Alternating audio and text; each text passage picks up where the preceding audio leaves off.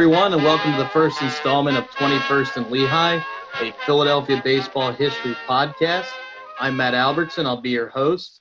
I'm joined with Paul Bowman, managing editor, Sports Talk Philly, and Mitch Nathanson, professor, author extraordinaire, and Sports Talk Philly columnist.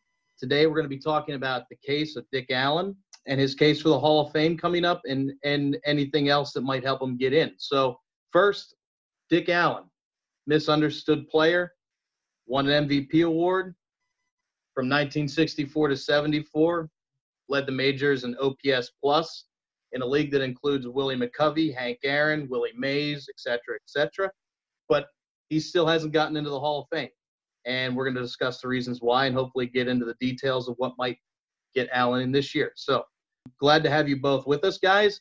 And Mitch, you are literally the expert on Dick Allen.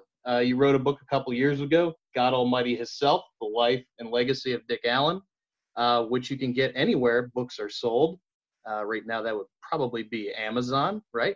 So let's start off. Mitch, 2014, Dick Allen misses the Hall of Fame by one vote. He's expected to be on the ballot this year. What do you think happens? I think a lot of it depends on who's going to be in that committee room. I think if he gets the right makeup of people in that room, he's going to get in. I think if he doesn't get the right makeup of people in that room, he's not getting in. I tend to think he's going to get the right makeup of people. I think that given how close he came last time around and given the outcry, I think, of a lot of people who were upset that he didn't make it, I think it's going to be tough to keep him out this time around, particularly after Harold Baines made it. And so, I mean, I understand that it's not just, well, because this guy got in, then everybody else, gets in who's better. But I think that it's tough to make a case against Dick Allen, given some of the people who've gotten in recently. And I guess I'm an optimist, so that's unusual for me, but I think I'm an optimist here. I think he gets in. Very good. Paul, before I jump to you, I just want to go through some facts here. So Allen played 15 years in the majors. He was a 7-time All-Star, led the league in OPS 4 times, hit 30 or more home runs 6 times, had 6 seasons with 90 or more RBI, was the 1964 National League Rookie of the Year, where he hit 29 homers, and he was the American League MVP with the White Sox in 1972.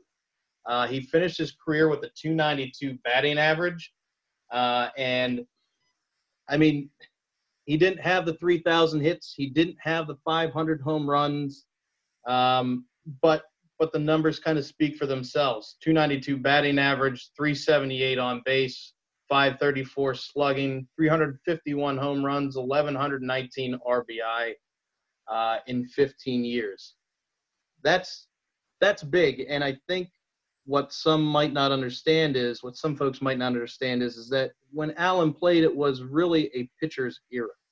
It's kind of like a second dead ball era. So that the fact that he's able to put up these numbers is quite astounding. Yeah, and I was looking through his other high MVP voting seasons in 66 and 64. And in 66, I don't think I could argue that he was better than Roberto Clemente, who won. But in 64, Ken Boyer won.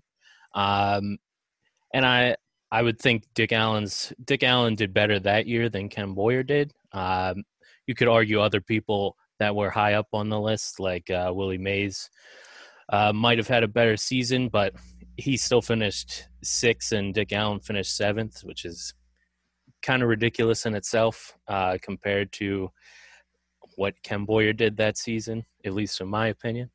And I think part of the problem that I think plays against Allen from our perspective right now is that it doesn't look like he, just from a raw statistics standpoint, it doesn't look like he stands out in any one category. He's more well-rounded. So what I typically find myself writing something similar when I'm talking about Fletcher Cox and his chances of making the Hall of Fame, compared to like Aaron Donald, who is super good at pass rushing, not spectacular at run stopping. Cox is the well-rounded player, and I would say that's more what Dick Allen was. And because he doesn't have just one number by itself that seems to stand out among the rest, I think that plays against him when people are just looking up stats. Right. And just so I might interject here, Mitch, you brought up Harold Baines, which is an interesting case, and he really goes in as a designated hitter. Harold Baines' career WAR, win above replacement, over 22 seasons is 38.7. If you look at Dick Allen's over 15 years, it's 61.3. It's not even close. And some might argue, well, Allen, while he played defense, didn't really play defense. He really wasn't noted as a good defender, but it really doesn't matter. He's almost double what Harold Baines is in regards to WAR, and his OPS is monstrous. The last time Allen is on the ballot is 1997. The largest percentage of votes that he received was in 96, I think, where he got like 18.9% of the vote from the writers.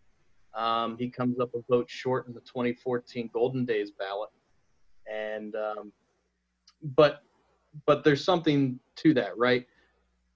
The writers didn't hold a high opinion of Dick Allen. Am I correct, Mitch? He had a strained relationship, to say the least. Right. Well, I think, there are certain guys who are going to get in no matter what. And they can be as, I'm going to say the word jerk, although I'm not going to, we can talk about Allen, and I don't think he's a jerk. But let's assume he's a jerk, right?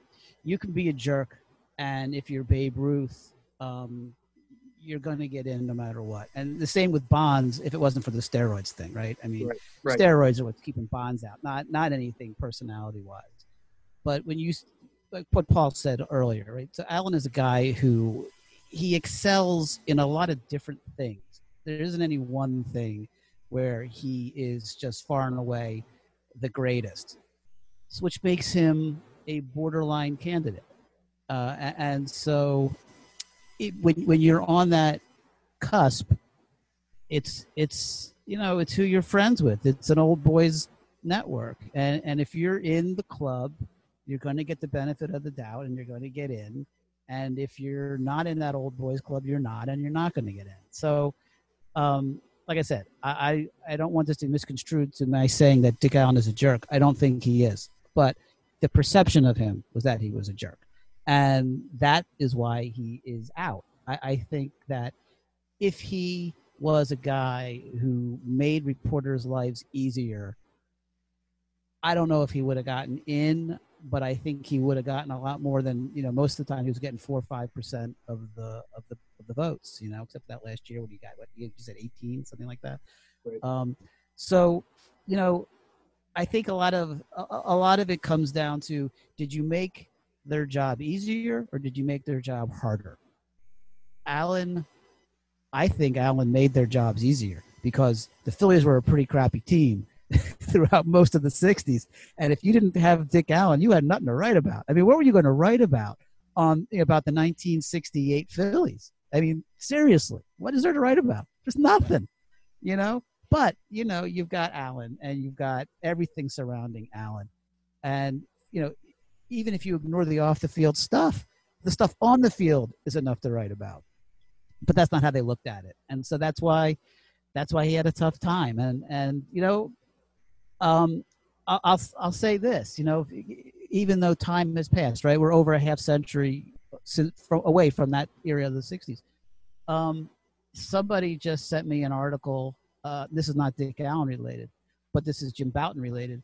And a guy who he played with on the Pilots, reporter caught up with this guy a half century later. He still hates Jim Bouton.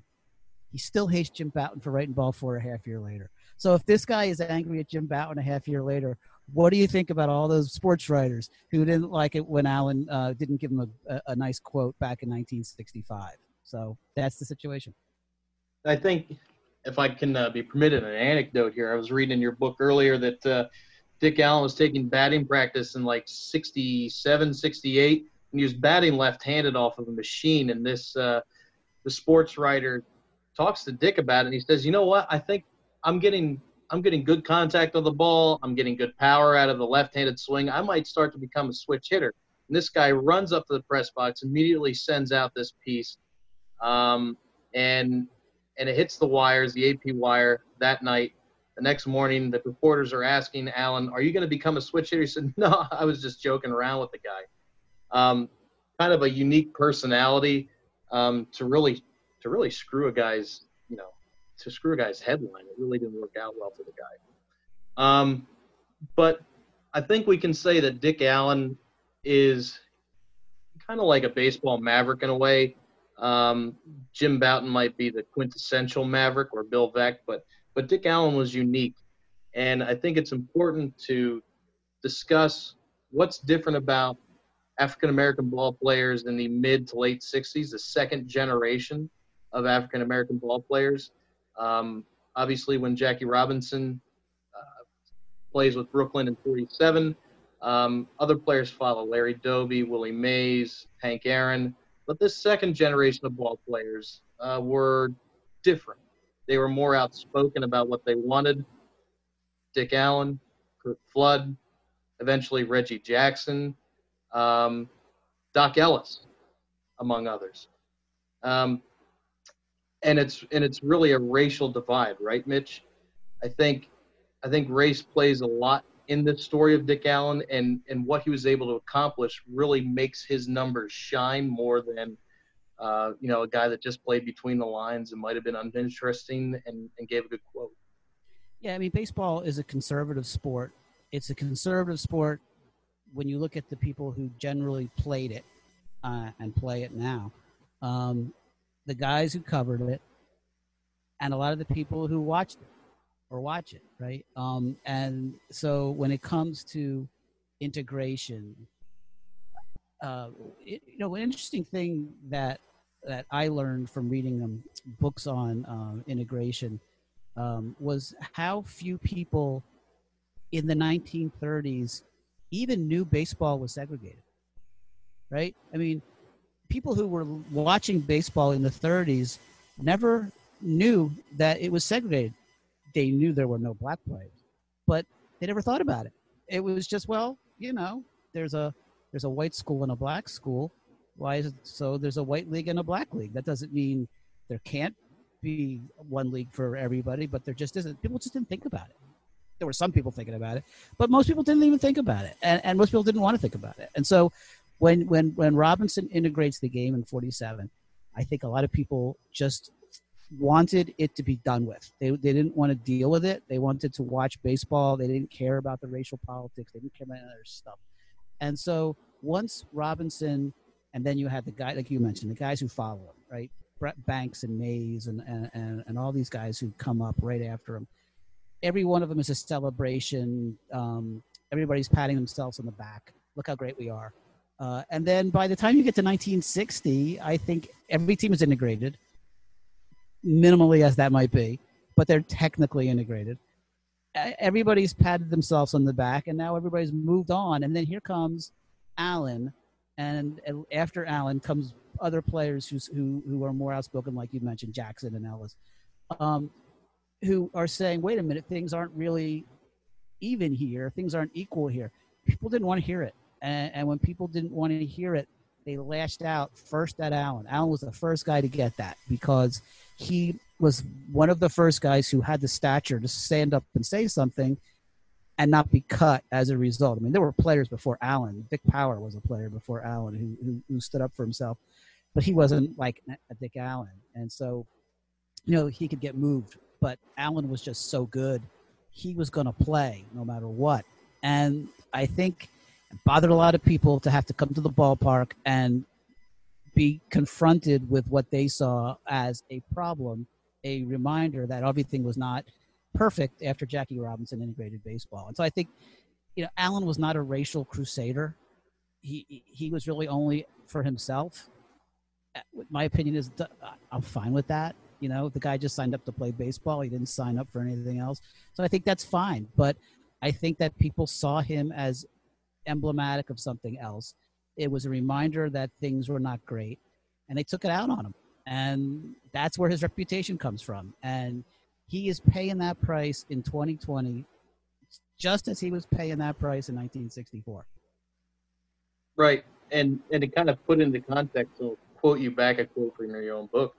In the chapter 1964, you write that in the white bread world of the 1950s and early 1960s, free expression of any sort, particularly by blacks, was synonymous with surliness, with having a chip on one's shoulder towards American morals and values. That really sets us up. And Allen is different, and his experience starts in Little Rock, where he goes through some pretty racial things in the Deep South in the middle of the civil rights movement. And that doesn't end when he gets to Philadelphia. It's more like a continuation, because there's a race riot in the first year or so after, I think, when Allen comes up to the big leagues. Yeah, so there's a riot. I think it's late August of '64, and so the Phillies are out of town when that happens. And the interesting thing about this is people just nowadays, when people talk about, well, when did things go wrong for Allen in Philadelphia? People will point to other things. They'll point to the fight he had with Frank Thomas in '65, or they'll point to the time he put his hand through the headlight of the car in 1967, or he missed a game here or whatever. Things went wrong for Allen in August of '64, when there was that race riot in North Philly, in the neighborhood surrounding Connie Mack. And when the club got back to Philadelphia, this is the beginning of '64. So this is before the collapse, right? The Phillies are flying high. They're in first place right now. They're coming off a road trip. Everything should be great. Allen, first time he steps on the field, gets booed. Every time he touches a ball, he gets booed. Every time a ball comes his way, he gets booed. He puts his head out of the dugout, he gets booed. Why is he getting booed? He had nothing to do with the riot. The Phillies are winning. Why is he being singled out for anything? He has nothing to do with any of this stuff. Well, it's got nothing to do with him, right? So, yeah, these other things happened, but they happened after people had turned on him. And they turned on him for reasons that have nothing to do with him. And that's on Philly. That is not on Allen. Yeah, Allen contributed later to other things that made people's perceptions seem more real. But, it's like the playground. Who started it?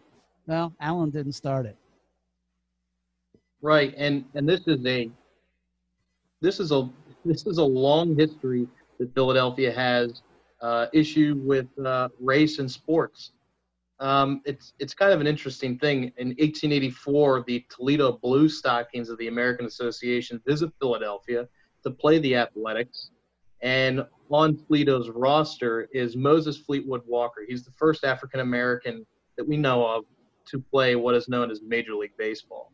And the newspaper accounts write that when Walker comes up to the plate, he's cheered. There's a standing ovation for Walker from the Philadelphia fans. Fast forward to 1947, you have the Ben Chapman incident, and then you have the photograph taken with Chapman and Jackie Robinson at Shibe Park, fans booing and yelling racial epithets at Robinson. John Kennedy is the first Phillies player, I think, he's the first African-American to integrate the Phillies in 1956, 58, something like that. They're the last National League team to integrate. Philly has a racial problem, and Allen is at the center of this. And I think that really plays into what happens the rest of his career, if I'm not mistaken. I mean, he makes it widely known that he wanted what he wanted, right? He wanted to be paid for his efforts. And if you look at the stats that Dick Allen puts up in 64, 65, 66, 67, and so on, he's putting up big numbers for a team that's just not very good. aside from the 64 Phillies. He does get paid. The relationship he had with general manager Dan Quinn is kind of interesting, but that's another topic for another day. But he eventually gets traded, right? And this is kind of an interesting trade, almost an ironic trade. I think it's in '69. Curt Flood and Dick Allen get traded. One malcontent for another. And Mitch, are you able to talk to any of that about when Dick Allen gets traded to St. Louis? Right. So the Phillies have had it with Allen, and in fact, they had made a deal with his agent earlier when he was sitting out to get him back. That if he would finish the season with them, they would trade him at the end of the year. They then started to walk that back, by the way. But they did eventually trade him, and they traded him to St. Louis for Gussie Busch's problem, which was Curt Flood, who upset Busch because of his salary, and he wanted more money, and then he misplayed a ball in the World Series, and the Cardinals didn't win the World Series in '68, and then kind of regressed a little bit in '69. So it was one problem for another problem. And interestingly about Flood is the letter he writes to Bowie Kuhn about how he's not a piece of property and he's entitled to be paid for his efforts. He's basically mouthing what Allen had said for the last few years. I mean, those are things that Allen had said repeatedly, and in fact, I think even the analogy that Flood uses in his letter is something that that Flood said in his letter is something that Allen had said. Flood becomes the epitome of,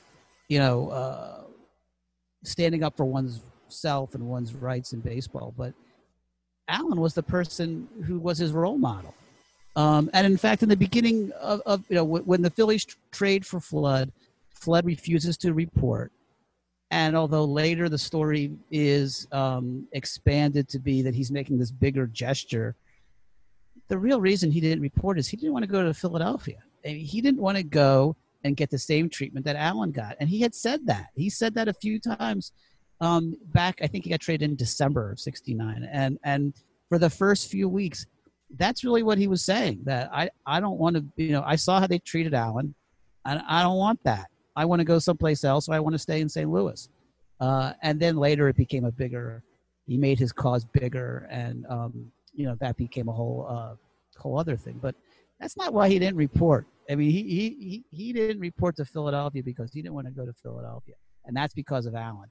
And so the bones of that antitrust lawsuit, which Flood eventually loses, but then sets the stage for everything that comes after.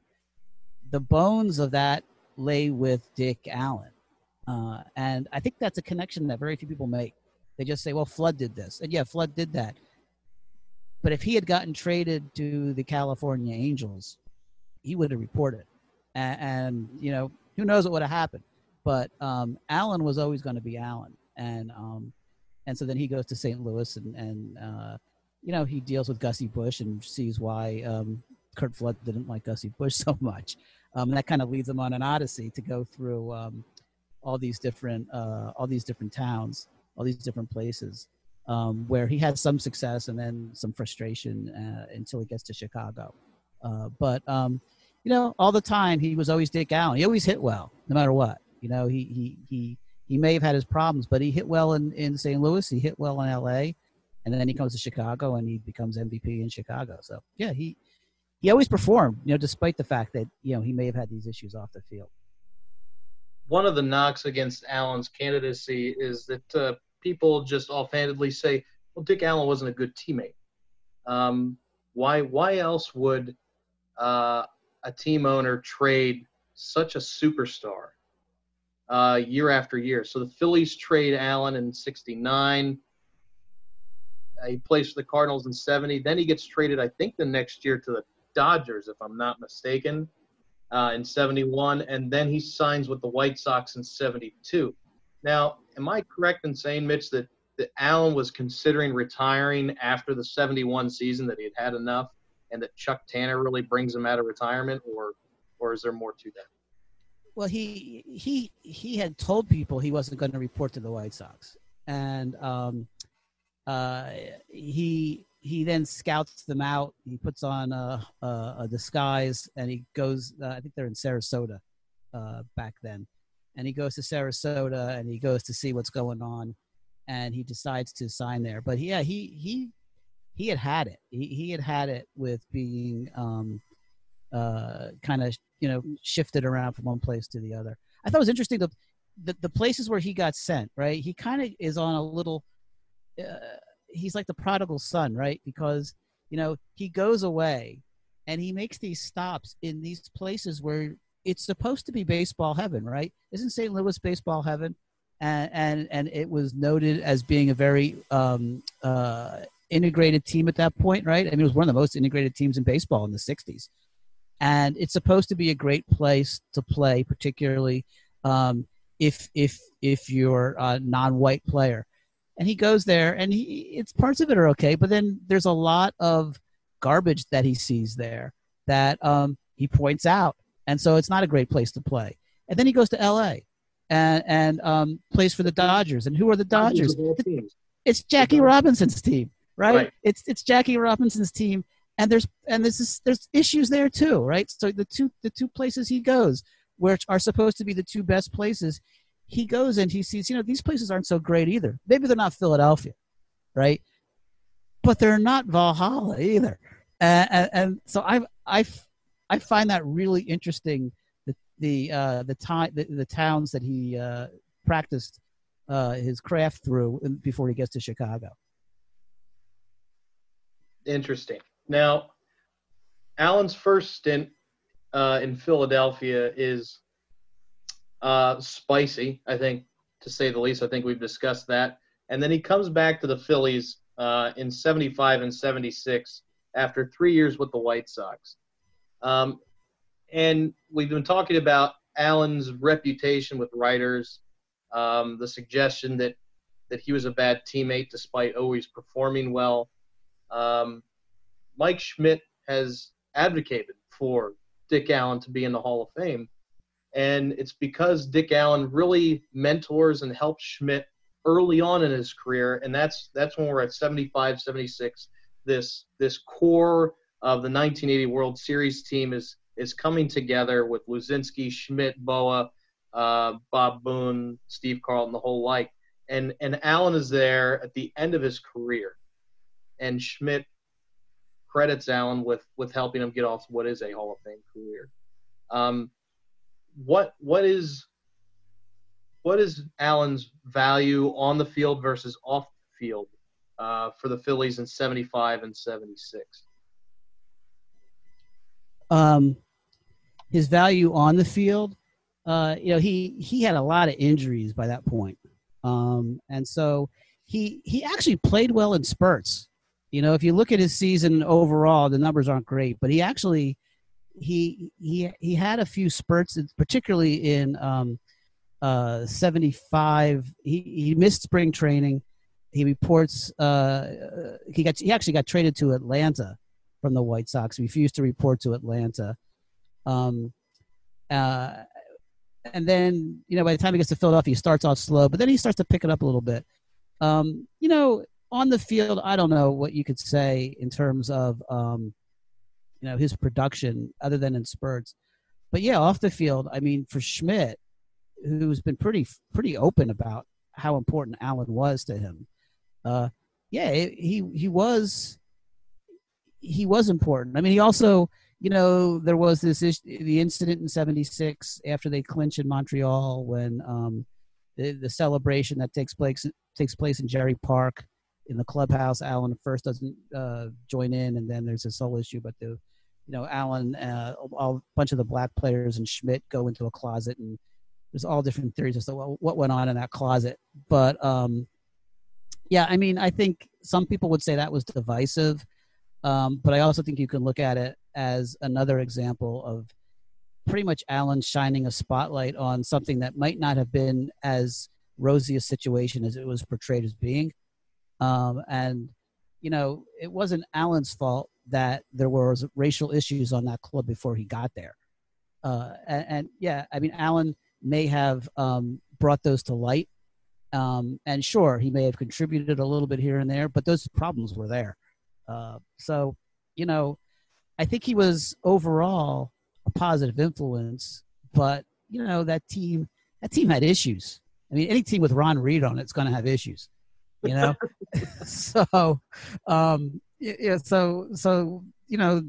there's a lot going on with those clubs in 75 and 76. And, look, they won the division in 76. They won 101 games. They were a pretty good team. And, if Mike Schmidt says that Dick Allen was a huge influence on him, then I'm going with what Mike Schmidt says. I'm not questioning that judgment. Right. So Allen really ties up his career in 54 games with Oakland in 1977. He finished his career with, in 15 years played, like I said, 292 batting average, 351 home runs, 1,119 RBIs.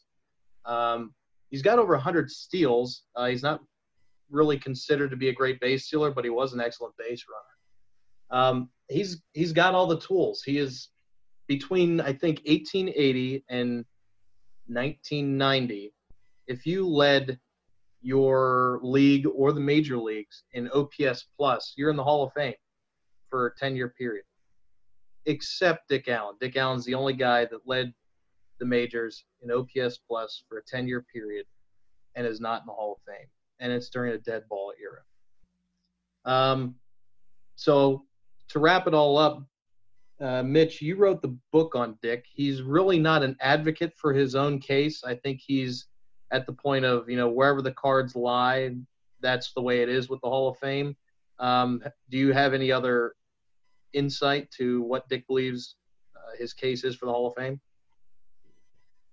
I think he wants to get into the Hall of Fame. I think that the impression I got from talking to people who knew him was that he does care about this. I think he feels like if he has to campaign for it, then it's not going to feel like he got in for the right reason. He doesn't like it when people campaign for themselves, so he's not going to campaign for himself. So I think it means a lot to him to get in. And if he gets in, it's going to be one hell of a speech in Cooperstown next year. For that reason alone, they need to induct Dick Allen because Cooperstown needs people coming to the Hall of Fame induction ceremony. And believe me, if Dick Allen is going to speak at the Hall of Fame induction ceremony, there are going to be people there. And so, for that reason alone, you ought to get in. But, I don't see how in good conscience you can keep him out at this point. I just don't see it. But, you could get a wacky committee. It's only 15 people now, right? So it's not the baseball writers. So it's 15 people. It's an odd amalgam of Hall of Famers and executives and a couple of writers. It's a weird mix. And however that mix turns up, that's what's going to happen. So, yeah, it's hard to predict, but I just can't see him not getting in. But, hey, I've been wrong a lot.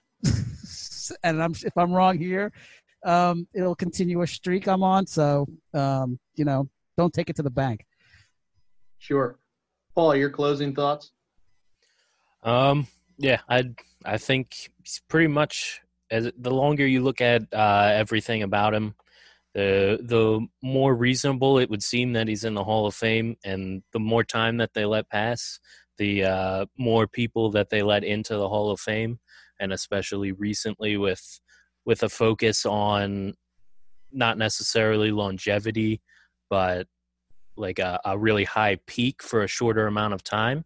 I think that would also apply to Allen. So, like Mitch said, it's going to depend on that tiny committee that they put together and who's on it. But I agree that it doesn't make sense to keep him out for any real reason at this point. Right. My personal thoughts on the Hall of Fame are that that the Hall of Fame is first a museum of baseball history, and it also includes a bunch of bronze plaques.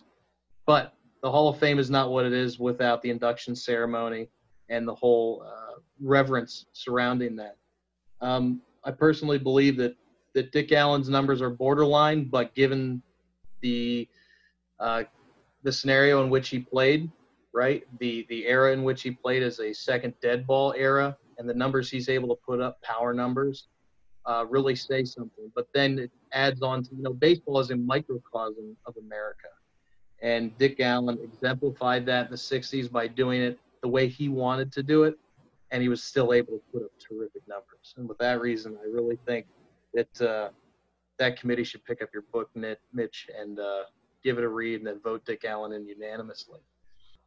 So that's our first podcast, folks. This is Matt Albertson, Mitch Nathanson, and Paul Bowman with the 21st and Lehigh podcast, a podcast of Philadelphia baseball history. We'll have this on sportstalkphilly.com and other corresponding articles about Dick Allen and other Philadelphia baseball history topics coming up in the future. Thanks, and join us again.